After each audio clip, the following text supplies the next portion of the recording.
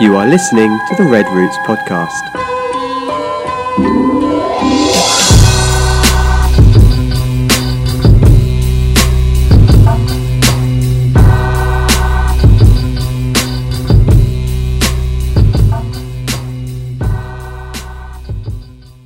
Good morning, good morning, good morning.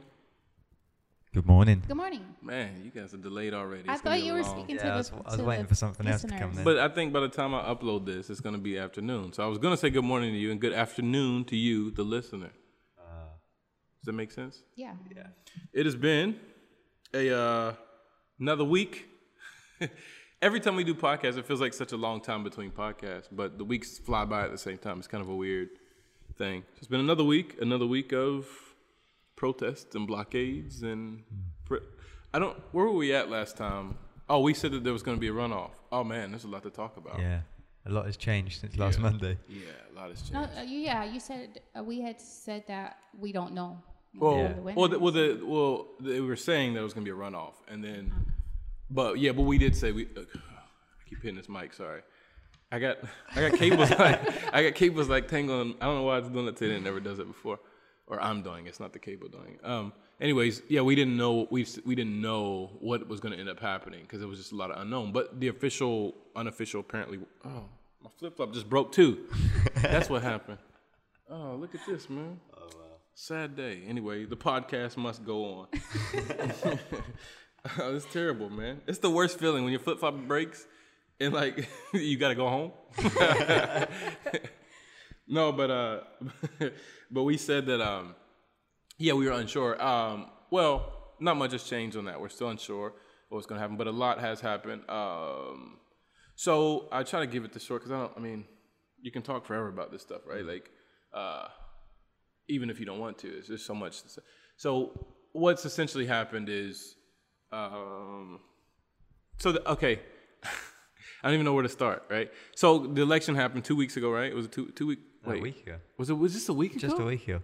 Really? It was last Sunday. Yeah, Oh yeah, because we did. Holy cow! Yeah, so it was a week ago the elections happened. So yeah, that's right. Because by the time we did it Monday, we thought it was gonna be a runoff and all this other stuff. Okay, so the incumbent, which is Evo Morales, he. Long story short, he said that the election's not over. The count's not all in yet. I have confidence that I'm going to win. He was up by maybe 4 or 5 points at the time, and you had to win by 10 points. And so, right after, for 24 hours they paused the quick count for whatever reason. The quick count, which is the count that basically counts the tendencies of the people and how they're voting, the trends or whatever. And there's a science behind it, so it's not like, oh, we counted 3 and 5 and there's still 10 people left. And so they kind of came out with more or less indirect results that there's no way that it's going to get to 10%, so it's going to be a runoff. And that's the way it works, at least in the United States and in pretty much all countries here in South America and Central America, whatever, countries that aren't dictator-run countries. But anyways, so the quick count was paused for 24 hours, and when it came back, miraculously, Evo Morales was getting all these votes, and he went up 10%, and so he quote unquote won. Well, people were like finding these ballot boxes in these houses and stuff, and these just hidden away in different places, and they were marked with different voting precincts on them. But these precincts were all over different places. So the ballot box would have been in the precinct and gone straight to the place where they do all the official counting or whatever. I don't know what it's called, electoral offices or whatever you want to call it. So they found all these boxes, and they're pulling them out, and they're opening the boxes. Why are these votes in these private homes and in these private cars? And why is there someone walking down the street with the ballot box to the electoral place and all this? And they're opening them, and every single one of them was marked for Evo Morales. Every single one of the votes. And so people start dumping the votes in the street, the vote paper, whatever they're called, the ballots. Is the ballot, right? Yeah. Dumping the ballots in the street, and all of them were marked to Evo Morales, all of them. And so fraud. Right, and people started, saying that it was rigged, it's cheated, and whatever. And so there was an investigation by the OEA or something like that. There's an organization, and maybe you don't know because we don't hear that much about it in the States, even though it's an organization, electoral something Americas or something like that. And they basically do investigation and they support democracy. That's their thing, is to make sure that people's voices are heard and whatever. And so they did an investigation, and they don't have necessarily power in that sense. So what they did is they recommended that it go for a second round, the vote go for a second round, as well as the United States has done that, said that as well as Brazil, and like there's a bunch of different countries. Argentina, they've all said it needs to go a second round. The European Union as well, which Brexit, but that's a different episode. So it's been recommended by all these places to do a second round, essentially saying that there's heavy evidence that there's been tampering at the very least. And then they had some guy that's an engineer, and he looked into it. This private not private, but did an investigation into all this stuff. I don't know if you saw this, Simon, but he did an investigation into all of it, and they brought him on the news, and like he broke it all down. Well, he said it was him and a team of engineers. Yeah, well, so yes, it was a group of them that. Yeah, and they broke it down essentially how they cheated. Like the numbers don't add up, like all this stuff, and it's been absurd. So I said I was going to make a long story short, and that unfortunately that is the short version. Yeah. But so as a result of that, people have taken to the streets protesting. There's been a civil protest nationwide, and so with protests here, when you do civil protests, it turns into civic protests. Sorry, definitely not civil. It has been the past couple of days, but civic protest, and people block the streets and the roads and whatever, and they basically shut down the cities or whatever. It's essentially the equivalent of a hunger strike if you're in prison, I guess, or whatever. And so people have basically said it's not going to operate. So the major cities of Santa Cruz, Cochabamba, and La Paz mostly have shut down. Trinidad shut down for a few days. It's still shutting down on and off, right? Like today we didn't know if the girls were going to go to school. They didn't have school Friday. They didn't have school Wednesday, but they had school Thursday. It's kind of been like that here. But all the main highways and stuff are blocked, so there's not going to be any. It's not export or import, but even from city to city, there's not a lot of, it's just shut down. And so we went last week and stocked up on a bunch of chicken and meat and beef and stuff like that. And but that's going on, and people say that they're going to continue to do that until democracy returns. And so it's an indefinite civic protest, and it has gotten violent in some places. Not so much here in Trinidad. There's been some moments, some tense moments, but it's not as bad as it has been in other places. And so that's what's been going on with that. There's no news yet. He's been declared the winner. But people, he's been president 13, 14 years. And so people are saying, like, enough. And the biggest fear is that we end up like Venezuela. That's what a huge fear in a lot of people is. And so people are talking about, like, Venezuelans only protested 5 or 6 days, and Maduro, which is the quote-unquote president of Venezuela, he still remains in power, but they point to Puerto Rico, who protested 11 days, and their, governor, whatever, stepped down. And so people are pointing to the 11 days. But so it'll be very interesting to see. As it gets closer to 11 days, it'll be more tense. So, but also, that's not everything. It's ridiculous. There's another word I could say, but I'll say ridiculous. They have the people that actually do support the president are people that grow coca leaves, coca plant. I don't know what you call it, whatever, coca things, which is what cocaine comes from. Again, another story for another day. Which is legal to grow here. This president has made it legal to grow the coca plants here, and again, there's a lot of stuff to that. But anyways, those guys, they're supported by the president. He started off as one of them and whatever, and so a lot of those guys have begun to somehow protest the protesters. And in Cochabamba, they went and they had sticks and stuff, and they're like breaking stuff and like threatening people, and it was getting a little bit ugly. They don't have that type of power in Santa Cruz. There's not enough of them. In Santa Cruz, there's a ton of people, and it just would get ugly really fast. And honestly, I think, it would just get ugly. But in Cochabamba, there's more. They have more support, and so they've done that. So some of them have declared blockades until the blockades end. So it's almost like, duck season, rabbit season type. Like, you don't know what that is. You're too young for that. Sorry. Anyways, just smile. Smiling not. But it's so basically it's a little elementary, like, oh, you're going to blockade? We're going to blockade you. And so they've been sending these announcements out saying that the cocaleros have joined in the blockades and are also blockading until democracy returns. Pretty much. And it's been, but the vice president has essentially, in a roundabout way, threatened to choke out these places by not allowing food to get to places like this and even the bigger cities, whatever. So they're going to block, which they're already blocking anyway, so it doesn't matter. But they're saying they're basically going to choke them off so they don't get food and stuff like that. And it's getting ugly. I guess I could have just said that, but I mean, I think you deserve to know some details. It's getting ugly, and it's probably only going to get uglier.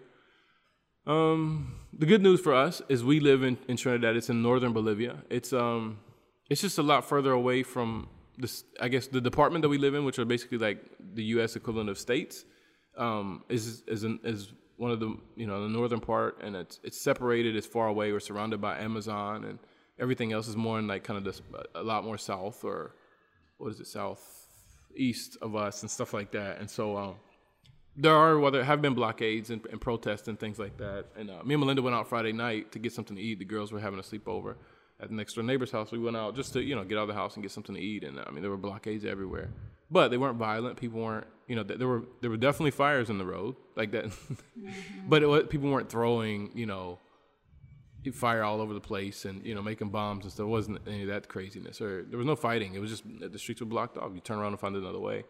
And but where we live, even in our neighborhood, even if Trinidad was to go all the way up in the fighting, in our neighborhood we're completely safe. Our neighborhood is on the edge of the city, literally edge. I think there's 2 more blocks and the city just ends. So we're like, which is obviously part of our neighborhood as well. We're on the very edge of the city. Nothing will ever come over here. I mean, it just doesn't make sense. Everything's more central focused, and the protest is against the government as well. There are no government buildings here. They're all in the central area. There's a road that goes around the city, and it's called I don't know how to say circunvalación. I don't know how to say that in English. It's like a beltway basically, but it's just a regular road. It's not like a DC beltway, but it goes around the city. But it goes around like the downtown part of the city, and so if you live on the inside of that, then you're more at risk for blockades, or even on that same road. But if you live outside of that, there are some blockades right on the outside of that. But we live as far as possible, essentially, away from that. So we're not, I mean, honestly, even if things go completely awry, like, we're just not in danger over here, which is a blessing of living over here and stuff. So we're pretty much away from the chaos altogether. And so that's great for us. And then, so it's the part of the country we live in, we're away from it, but it's also, the section of the city that we live in, we're even further away from. Even if there was chaos here, then we're away from that as well. I don't know. There's been talk about people taking on government buildings and stuff like that. They want to go in government buildings and take them over, and that can get pretty dangerous and nasty. But again, we live far away from it. I'm not saying that to remove us, like, oh, it doesn't matter to us. It definitely matters to us, but we're not in danger. That's my point, is that we're not in danger. Well, they've already across the country have burned government buildings down, and they did here in Trinidad too. They burned the what's the name of that building? All the electoral offices. They burned that. They, not all of them, but in a lot of the capital cities of the different states, they've burned down, which is where the seat, I guess, of the state of the electoral offices. There's a name for it in English. I just don't know what it is, but the government electoral offices or whatever, they've burned pretty much all the major ones in the past week. It seems like it's been a long time, but it's only been a week. So there's a lot going on. There's a lot going on here, and there's some I guess one disappointment, and I'll be honest here. One disappointment in all this has been the church. The church has been somewhat disappointing in that aspect or whatever. But I don't know. It's also, but then also you see pockets of the church starting to stand up and rise up, and like yesterday at our church we had a prayer meeting. It wasn't a prayer meeting. It was like a worship and prayer service where we just focused on Jesus, like in the midst of this, and we read some passages and we just kept, we sang, and then we had a time of prayer. We got in groups and such, and we had prayer points, and obviously pray for peace in our nation and stuff like that. But also praying for the president, praying for his salvation. Again, we just talked 2-3 weeks ago that we're created in the image of God, and every human being is an image bearer, and they deserve dignity and they deserve to be loved. And furthermore, Jesus commands us to love our enemies, and enemies are defined by not how we treat people or how we view people, but how they view us. If they view us as enemy, that's what he's referring to. And so these people who are oppressors, or whatever you want to say, so to speak, we are called to love them. And what better way to love someone than to pray for them? And so we had a great time at church yesterday praying, and they gave our church a moment to stand up and focus and whatever, and not hide. We don't hide. The church tends to hide when things like this happen. Either the church gets so way outspoken on something ridiculous and start buying into some type of political ideology that really has separated itself from Jesus, but we don't realize it because we're Christians and we do it and we think Jesus follows us and we don't follow him, or we just stay completely silent and don't say anything and don't get involved. And I think both are wrong. Personally, that's my point of view, and I believe that we're called to stand up for justice and do justice. And so, in the midst of this, did you just see the church silent? Even in the election part of it, there's another candidate that came up, and it just turned into a mess. And a lot of people are blaming the church for this because another candidate popped up. He got 8% of the votes, and the election was won by 10%. So had those people who were going to vote against the incumbent anyways, had they just voted against dictatorship, against communism, whatever you want to call it, then we would at least be in a runoff right now. And so there's a lot of anger and stuff, and I think there's a lot of shame with some of the people in the church too, or I don't know, anger, bitterness, whatever you want to call it. But it's a mess. It's an absolute mess. But I don't know, just keep praying, I guess, that the church would be who she's called to be and stand up in the midst of all this and stand for justice and be a prophetic voice to the culture, which is what we're called to be. And it doesn't mean, saying what we think is going to happen. It just means speaking the truth in the midst of all of this, speaking truth no matter what, whose feelings do or don't get hurt or whatever, speaking the truth in love, but speaking the truth nonetheless, And so, it's been a complex situation. How you feel about all of it, Simon? This is your first major protest here. You are or whatever you want to call it. How you feel about it? Oh. Well, I mean, I don't really know, to be honest. Obviously, like you said, we're outside of the city, so we're away from the situations. So the only real difference has been, you can't go out today because the roads are blocked, or no, there'll be no work today, or there'll be none of this. And it's so far from anything that I can picture or have known or have been part of that I wouldn't even know what to say about it or where it could go next, because this is just like this doesn't happen in the UK. So there's so many checks and balances to avoid it. It's just that hard to imagine something, hard to comment on something that you have absolutely no idea about. Like, I don't understand anything of what's going on because I speak to one person, they tell me one thing. I speak to another person, they'll tell me another thing. I then get an email from someone being like, hey, this is the situation right now. And I'm like, well, all those three things have been completely different. I've got people telling me, oh, this will go on for a year. Someone will say, oh no, it should be calmed down by next week. It's like, and it points to no one really knows. That's the thing about it. No one knows what's going on. And that's what we talked about. We mentioned that in church yesterday, is in 2 Chronicles when Jehoshaphat is praying and he says, we don't know what to do, but our eyes are on you. And that, that's like, I talked a little bit about it. Like, hey, there's a lot of times we don't know what to do. We don't like to admit it, but we have no idea. We're all doing stuff. We're all reacting and we all have thoughts and ideas or whatever. But at the end of it all, we don't know what to do. But the problem is a lot of times I think we let it stop there, is we don't know what to do. But the second, the reaction to that is, but our eyes are on you. And the whole thing is a prayer. So that's what, our eyes are on you. And I think that's what my encouragement for the church has been, is like, we don't know what to do, but our eyes are on you. We're looking, you're our hope. You are justice. You're everything to us. You're our life. You're our peace. You're all this stuff to us. So our eyes are on you. And we're going to try to be obedient to you and walk in the steps and react to you and not to whatever. And I don't know, but there's a lot of nuances in the practice of everything. So, but you feel safe? People have been asking me, do you feel safe? You're asking me if I feel safe? Or did you just make the comment? No, I said, I'm asking you. Oh. Because people have been asking me. Yeah, I feel safe because I'm home like 90% of the time. And, the only time I didn't feel safe was when that guy trying to walk into our house today. But that has nothing to do with any of this.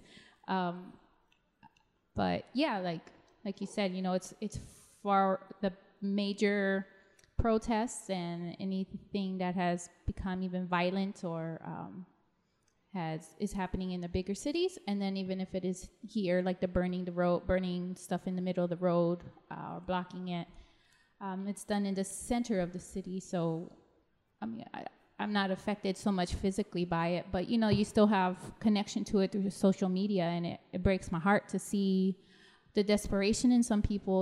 When they don't, like you said, when you don't know what to do, it leads some people to just do whatever naturally comes to them, and for some people it's screams, some people it's cries, some people it's burn down a building, or and then that's a scary and a dangerous place to see people in.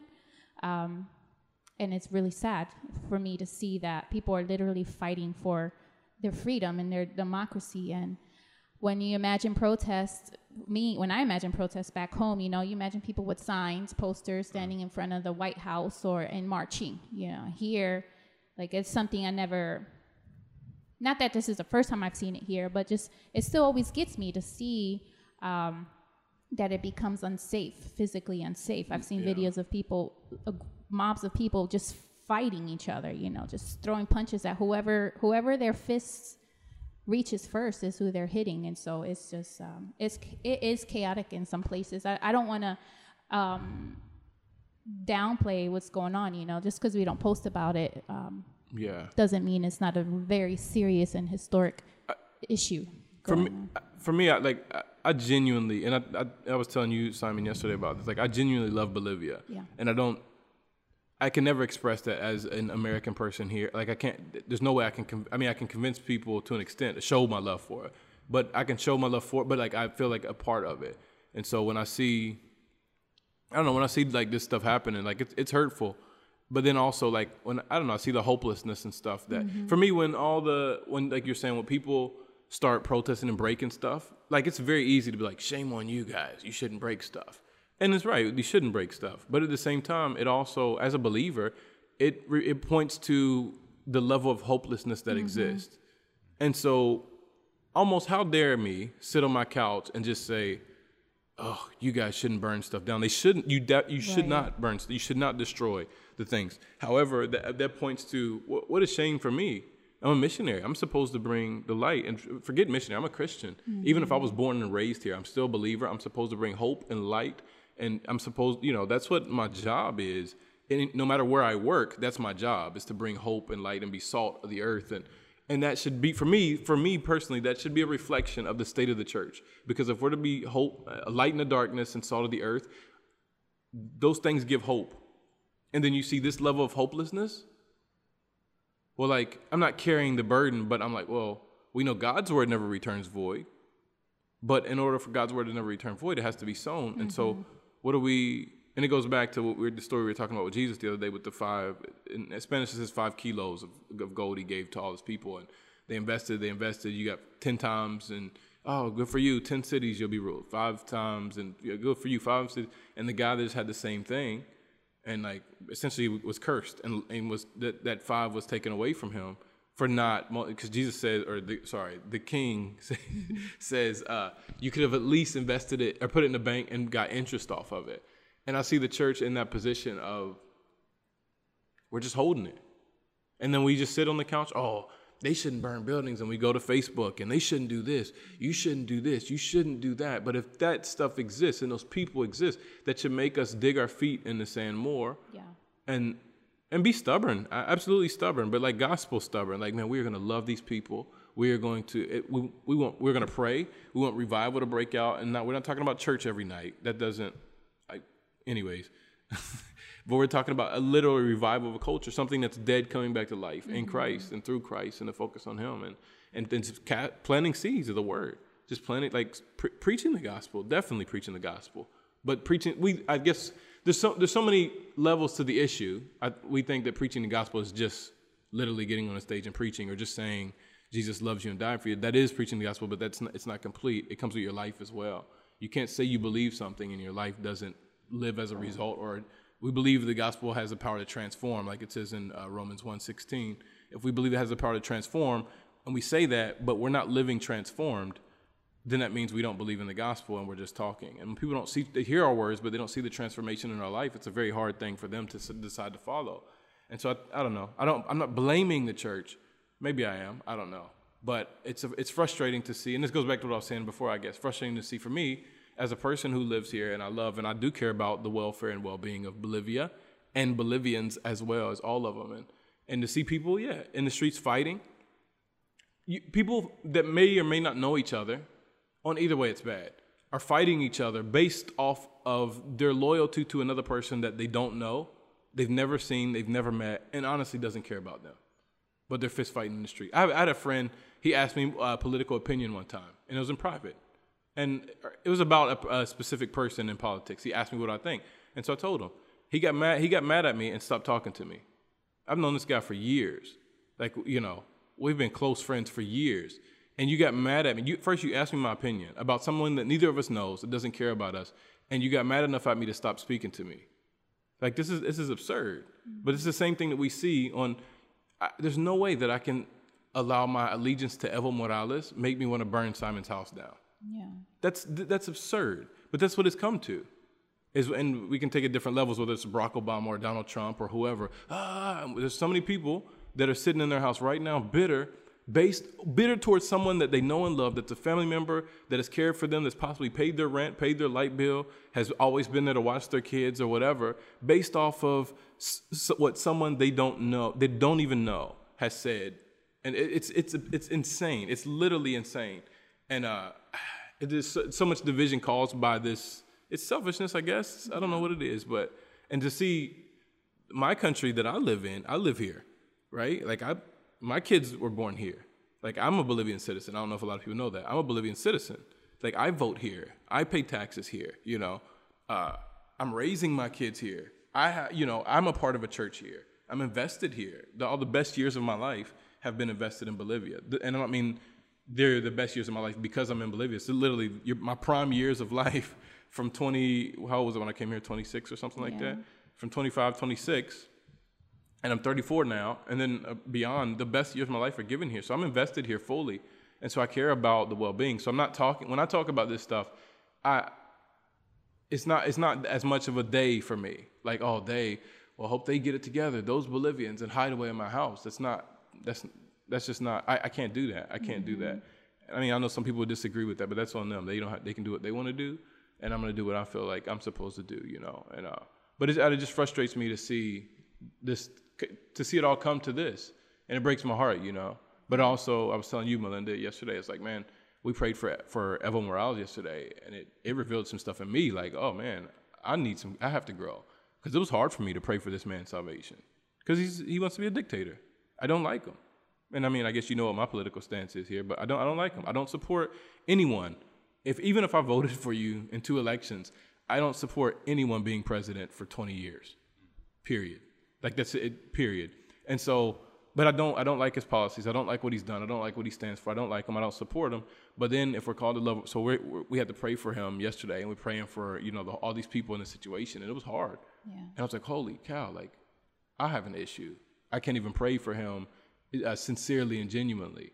And obviously in my prayer group, the people had an issue too. Like, there was a lot of tears shed. People that there's one lady she's tough as nails, does not cry, is not emotional, and she was bawling, just weeping yesterday. And she's a new believer at that. And it's just a very powerful moment of like, oh man, I guess really revealing our shortcomings in the midst of all this as well, but also encouraging us to grow stronger and fix these things and be a light in the middle of a country that's being ripped apart and things are going right, left, up and down and whatever, and hopefully encouraging us to stand strong and to stand firm and to be lights and love people in the midst of this, not ignoring issues, but in spite of the issues, continue to be light. We can speak out on issues and we can still love the people involved. We can disagree and still help and still pray for this person or whatever. And for some reason, we've adapted this mentality that's impossible, and it's not impossible. We can vote against you. I can think that you need to step down from your quote-unquote presidency and still pray for your salvation. Pray that, because at the end of the day, and this is what we said in our prayer group yesterday, is he's acting like this because he's never experienced hope. This is what hopeless people do. Hopeless people live like this. Hopeless people oppress people. They don't understand. They don't understand that there's a Savior that came and died for them. They don't understand that he said that they're worth it. They don't understand. They don't understand any of that. They don't understand forgiveness. They don't understand justice. They don't understand any of that. And so our prayer, instead of just remove him, he still needs to step down, should be that he gets to know the one true, real God and give his life to Jesus and bear fruit in many areas. And even if he commits to that and he comes out, he still doesn't need to be president. He's already been 13 years. But he's a person. He's an individual, and he's a human, and he's lost. And so, we need to pray for him. And so, but it starts with, I think that's the mentality that does start, quote unquote, revival. We're not seeking revival, we're seeking Jesus. Mm-hmm. And the outcome of seeking Jesus, I think, is Jesus revives. He brings life, just so, to be clear on that. We just need revival. We're praying for revival. We're not praying for revival. I mean, if that's what happens, we want to seek Jesus. We want Jesus to be glorified and his name to be lifted high here in Bolivia and everywhere, obviously. But, we start where we live and then expand from there. But it's a very, very, very tough and frustrating and hurtful situation. And it's, I don't know, you can hear the hopelessness in people's voice when you talk to them, Yeah, but what I love is that we're having these conversations, not just us, but within our church and within our circles of friendship, that for the group of people that have been acting and marching and protesting, they've forgotten the side of how powerful prayer is. Absolutely. And calling out to God for his help. And also trusting in him to bring peace and being hopeful for a better future, But then the side of the people who were praying and not moved to action, it's like there's that balance too. It's like, guys, we can't just pray. Like the Israelites, when they were in slavery and God parted the Red Sea, they had to move quickly, or else they wouldn't have seen their freedom. Well, they didn't see it for many years later, but it was the beginning of their freedom, and they had to put work to their belief that God was going to deliver them. And so, it's not acceptable for anybody now, especially to say, I'm just going to pray about this and just trust that God is going to move and change this nation. And it's not acceptable for anybody to just say, I'm just going to protest and I'm just going to do everything that I can physically do to bring change. It has to be a fusion of both of them. Yeah. Yeah. And we're being challenged to do that. And I think right now, I'm in that position now. I'm like, what can I do physically? Because I'm praying, but what can I do? And I'm grappling. Is that a word, grappling? Yeah. I'm grappling. It depends on what you're going to say next. But I'm grappling with that. It's like, I want to know that, obviously we're prepared. We have enough food for, a couple of weeks. But I want to be able to physically help somebody if they need something. But are we there yet as a family? Are we there as a church to be able to help our community if there's a need and provide a solution, a physical solution, because we know that we have the spiritual solution to it. But I don't know. It's hard because that's what's been going on in my mind the past couple of days. Like, I'm not going to say I can't sleep because I'm sleeping fine, but at night when I lay down, when I'm washing dishes, just kind of when my mind isn't occupied with anything, that's what's going on in my mind, just trying to wrap my mind around everything and trying to figure out how are we going to act, how are we going to respond. Yeah, and I think sometimes there's nothing we can do, that's just the way it is sometimes, like if we say all Christians are being killed in Kenya, I guess we could go to Kenya, but then do what? Yeah. I'm going to start killing the people who are killing Christians like that, seems counterproductive. Mm-hmm. But, so like definitely pray. We always put prayer in the wrong categories, I think. Sometimes prayer is one of the biggest things we can do, but it's not the only thing we can do a lot of times. But sometimes we also say, well, it's the least I can do, and you feel like we're not doing enough if we're praying. Mm-hmm. And that can be true, but it also can be false, depending on the situation. And I don't know. If I think it's stewardship is more than anything. What have you been given, and what can you do? If your neighbor is hungry, and it talks about this in James, if essentially what good is it to say, bundle up if you don't have a coat, or eat well if they don't have food. We're wishing someone well, and we have the ability to help them. Then that's ridiculous. But on the other end of it, I think if there's someone right now in Australia who's sleeping under a bridge, which I'm sure there is somewhere, and that should break our heart, but that should send us to prayer for him. Or there are things you can do. You can look for an organization that works with people there and send some money, whatever. But on the very practical sense of you actively doing something. We're not saviors, Right. but we take that phrase and we take it to not do anything. Well, I'll be praying. Like, I don't know. And most of the time we don't even pray, but again, another episode.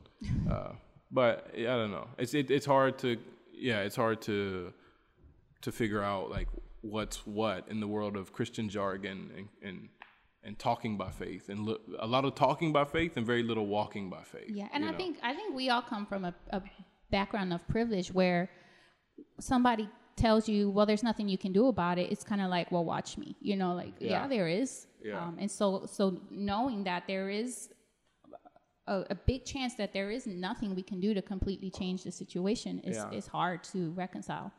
Yeah. When it contributes to the feeling of hopelessness, there's a temptation to fall into that, But we know who we are and who we belong to, and what we're kingdom citizens before we are Bolivian or U.S. citizens. Mm-hmm. And so just being loyal to the kingdom first, seek ye first the kingdom of God, and all these other things will be added to you. Mm-hmm. And I don't know. I think it's tough, man. We can quote all these scriptures we want, but to put into practice, it's very hard. Mm-hmm. It's very hard to navigate situations like this. And like Simon said, this is something that we can't relate to it. We're just used to it. We've been here, for a long time, so we've seen it a lot. So we're used to it, and we know how it goes. But we really can't relate to like you said, if someone being in absolute power or whatever. But I don't know. Let's talk about something funny now. So we have 2 cats. Oh, that's not really funny. Wait, so a week ago, something funny. Let's talk about the cats that died. Yeah. Spoiler alert. So we talked about this last week? I found 4 cats. Yeah. I think you mentioned it. Yeah. Yeah, you mentioned it. So just like magic, now there are 2 cats. So one cat. So okay, we have a chicken coop in our backyard, and it closes somewhat completely. There are holes and stuff in it, but it closes. And the cats were in there, and the girls were feeding them and having the time of their lives, taking care of animals like they always do, and they always end up dying like the baby chick. Anyways, baby chicks. That's happened several times.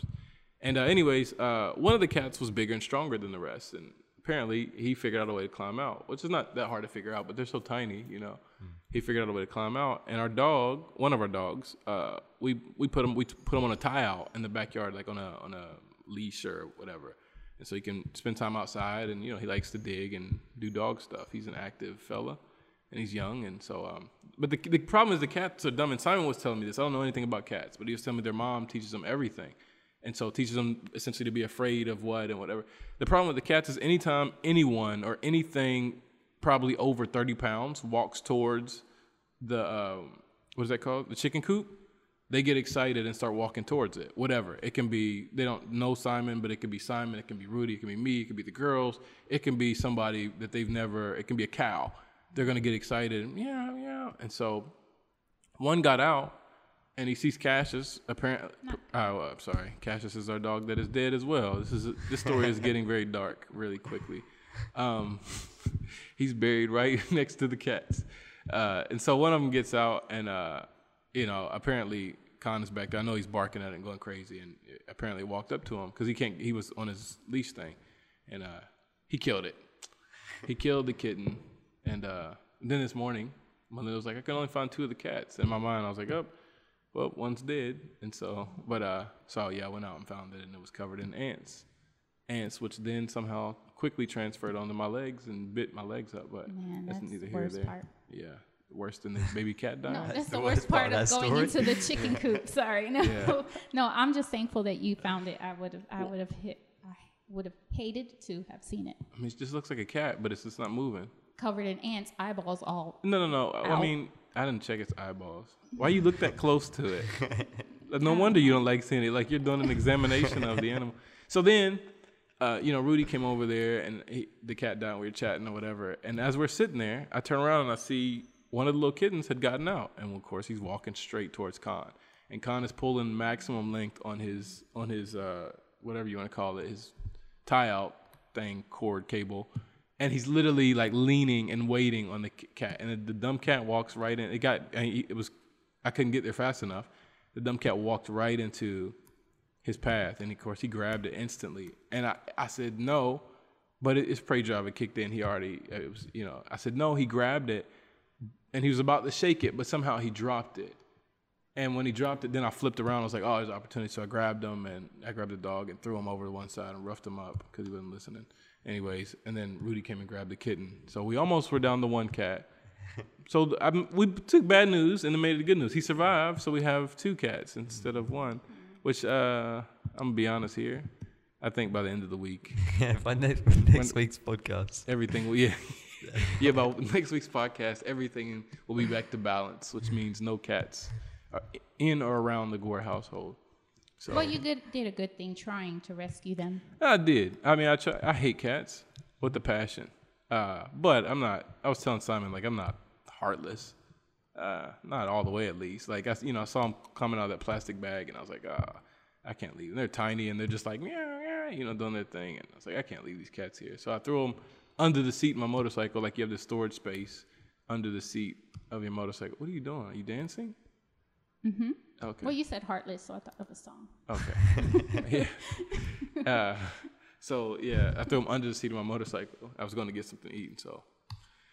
Yeah, then I came home and was like, man, what the heck do I do with these cats? No idea. Literally no idea. But here we are. So, yeah, so there's our fun story to break up all the bad stuff or whatever.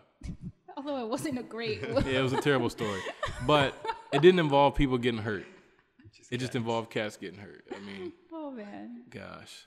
Yeah, it's a circus here, literally. But ministry stuff is going well, I think. I think we're making strides in ministry. We had a leadership meeting last week. I think it went really well. People are excited. Everyone's on the same page. I had planned to talk about community stuff, identifying problems in our community, and also identifying things that we can do like now to be able to respond to some of these issues. That was on the agenda to talk about, and before we even got there, like everyone constantly was going to that, and they didn't know it was on the agenda. So it just shows that that's already what people are becoming passionate about, is our community and the issues that are here, and just loving people in the midst of all of it. And so very exciting, and it's kind of a new thing for our church to to be excited about doing something with what we study and what we learn. It's actually doing it and putting it into practice, organizing things and strategizing of how we can reach. That's a very new thing, of strategizing of how we can reach people. For our church, it's a new thing. Mm-hmm. And so it's exciting, super exciting. Not just strategizing, because I think a lot of people strategize, but actually with the intentions of actually doing it. So it's good. Everything's going good in that sense. But just keep praying for Bolivia in the sense of, there's really a lot going on. We really did give you the short version. There's so many more details and issues and problems, but yeah, keep praying for us. This is a different episode. You guys got anything else to say? Nope. You sure? Mm-hmm. You talked a lot last week, man. Now you went back to, but you said you don't you don't really know what to say and stuff like this, so that's fair. We'll give you a pass this week. You got anything else to say? No, I'm good. Still dancing, huh? To no music. Yeah. All right, well, we will let you guys get to, my kids went to school today. I don't know what time it is. Oh, good. We're good. Yeah, well, you guys have a great week. Please keep us in prayer. Thanks for listening. Thanks for loving us and care about us. And more importantly, thanks for caring about the people of Bolivia and of Trinidad specifically, and sowing into their lives, and financially definitely, but also in your prayer and stuff like that. So really appreciate it. Thanks for listening. Have a good week. And yeah. Come on, at the same time. No, we're not doing it. We can all do it. We're not. Nope, we're not those type of people. Look, she tries to. Nope. 3, we're not doing it. Nope. You guys are ridiculous, man. Because Melinda's the type of person that would try to wear matching outfits all the time. I don't do I'm not doing your that. grandparents do that. All right. Come on. Provecho.